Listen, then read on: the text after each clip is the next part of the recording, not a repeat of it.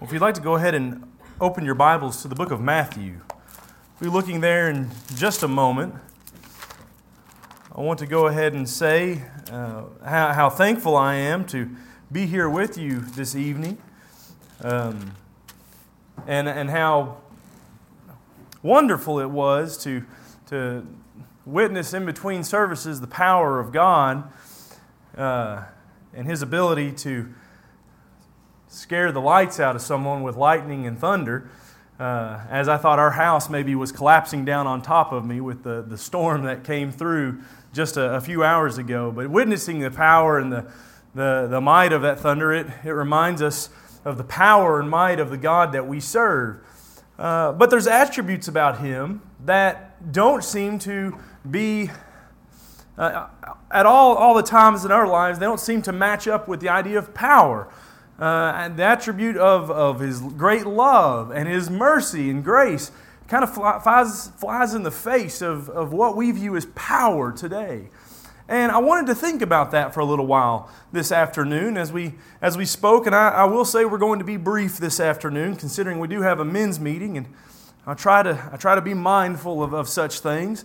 But I want to discuss some things, or I should say we will be discussing some things that are pertaining to the work that goes on here at Lake Street in that meeting. And so I believe it's very good to remind ourselves at a time like this of a couple of thoughts that were brought up in our recent gospel meeting. You'll remember with Josh McKibben and Jay Dixon and Mike Estes all touched just a little bit on the topic that we're going to look at here in just a moment. If you want to turn over to Matthew chapter 5. This is Jesus' great Sermon on the Mount, and in which He repeatedly calls the Israelites to truly follow God's Word instead of twisting God's Word to meet their own desires. Now, there were those who viewed themselves as following God's Word, and those who had kind of pumped themselves up as the great knowers of God's Word, but they were guilty of having twisted that to fit the things that they wanted it to fit and to make them feel the way they wanted them to feel. And He starts off this sermon with what we often call the Beatitudes today. And I wanted to note verse 9. In the Beatitudes, Matthew chapter 5, verse 9, He says, "Blessed are the peacemakers, for they shall be called sons of God." Now, the world doesn't agree with that statement. The statement we just read, by and large, the world does not agree with the idea that peacemakers are the ones that are going to be rewarded. That kind of flies in the face of our thinking. All too often is those who are successful in waging war and conflict, they are the ones that gain from the reward. We see that in various ways, in dictators and in revolutionists, in gangsters and in bullies. We see that those who are good at violence, or those who are good at assertiveness and pushiness, they are the ones that are rewarded. And it's because oftentimes those people get what they want. They get that which they desire. We have a dog. We have a 1.5-year-old puppy. And as sweet as she can be, she's one of the most frustrating creatures on earth because she just doesn't understand sometimes the things that she does, how dangerous they are. See, she likes to dig out of the backyard. And if we make it to where she can't dig out of the backyard, she likes to break through the chain link fence.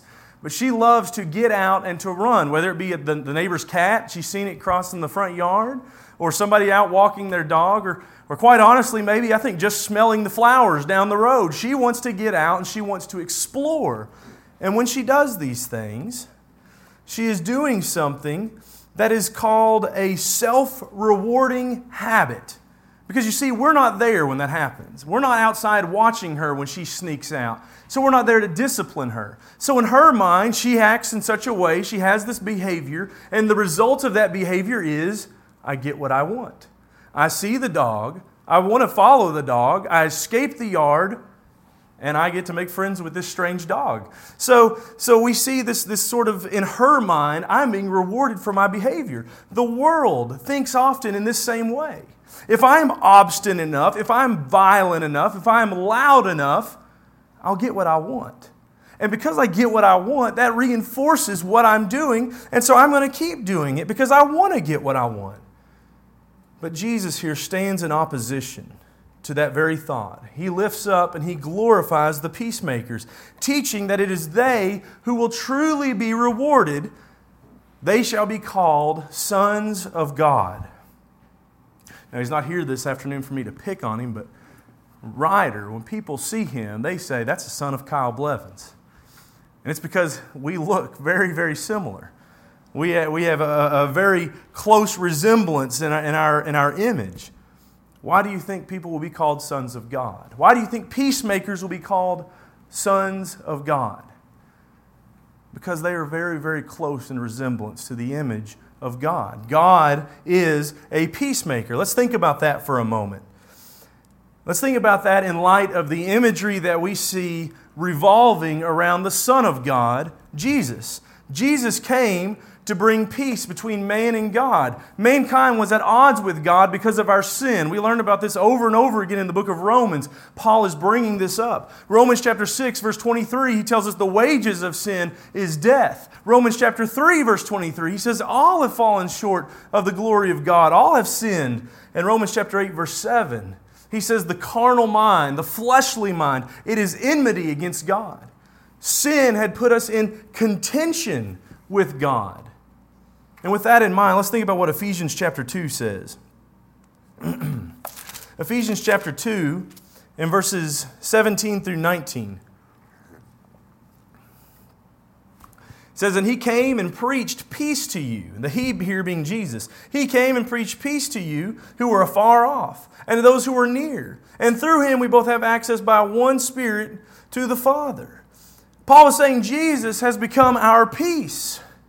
He is our peace in this world. He has brought peace between the enmity of God and man. He has brought peace to close the gap and bring us near to the Father that was so far separated us because of our warring with Him. But if we look back just a little bit, we find out that that's not the only peace that He brought. In verse 14, He is talking primarily here about the Gentiles and the Jews. He calls them the uncircumcision and the circumcision. And He says in verse 14, He Himself is our peace, who has made both one, and has broken down the middle wall of separation, having abolished in His flesh, the enmity, that is the law of commandments contained in ordinances, so as to create in Himself one new man from the two, thus making peace. So we see that Jesus, as the image of God, the Son of God, creating peace on this earth, He came first to bring peace between God and man, drawing us near to God because we had put ourselves in contention and at war against Him. But then He also draws mankind closer together. That is why we are called later on in the same chapter, in the same book, to walk in unity with one another, walk in love and light and wisdom. And that's why Paul would tell the Colossians in Colossians chapter 3, verse 11, there's no longer any difference between Greek and Jew and circumcised and uncircumcised, barbarian, Scythian, free. They are all at peace because Christ is all and in all. And then let's think about that phrase, sons of God. Blessed are the peacemakers, for they should be called sons of God. Maybe to get a better picture of this, we should consider what is said over in Revelation chapter 21. Revelation chapter 21 and verse 7.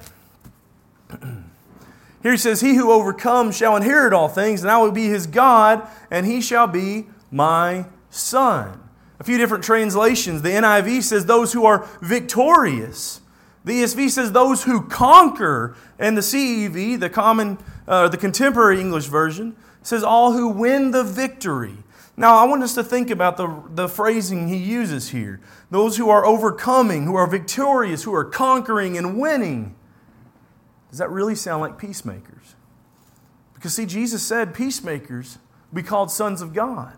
And now we're learning that those who are overcoming and victorious and conquering, they shall be sons of God. But when you remember the people that he's talking to are people who are being brutally killed for trying to tell other people about Christ.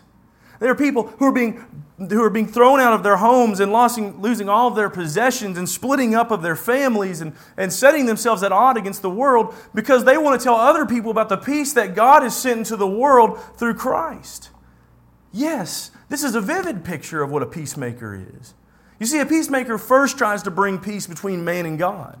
The only way to do that is to reveal to them the cost of sin. The cost of sin for them, as Paul did in Romans, the cost of sin for God, as John mentioned, or as is mentioned in John chapter 3. It brings death. It costs God His only Son to offer peace from it. But a peacemaker then brings peace between men. Remembering that that in Christ, there is no, this is my way and that is your way. There is no, this is my people and that is your people. There is Christ and His church. And members submit to Him and submit to each other. And the local body submits to the leadership of that congregation. The family submits to the husband. All of these different things that we read, they're intended to bring peace. They are done to bring peace to an unpeaceful world. And lastly, we learn that a peacemaker's work isn't finished then until they are called home. Before Christ told those Christians, before those Christians learned that they needed to overcome, Christ told them, be faithful until death. The striving to overcome, and I think it's probably clear, but make no mistake, the overcoming of Revelation chapter 21 is the overcoming of temptation to sin. Overcoming of temptation to be at war. Overcoming of temptation to walk in any other way than according to the will of God. That's the overcoming they were called to. But that striving to overcome, it doesn't end until we reach heaven. It doesn't end until our walk is over. And this afternoon, I want each and every one of us here to think about that and to make the decision that I'm going to be a peacemaker. Maybe you've never obeyed the gospel. You are still outside of the peace of Christ. But this afternoon, you can be brought in through faith. You can be brought in through obedience, through love of the Lord, to repent of your old sins, be baptized, and be forgiven. But having done that, I want each of us to ask ourselves, have I been behaving as a peacemaker lately? Has the way that I've been walking highlighted the peace of Christ? A peace that tells the world of the relationship that they have with God and the hope and salvation that comes through Christ.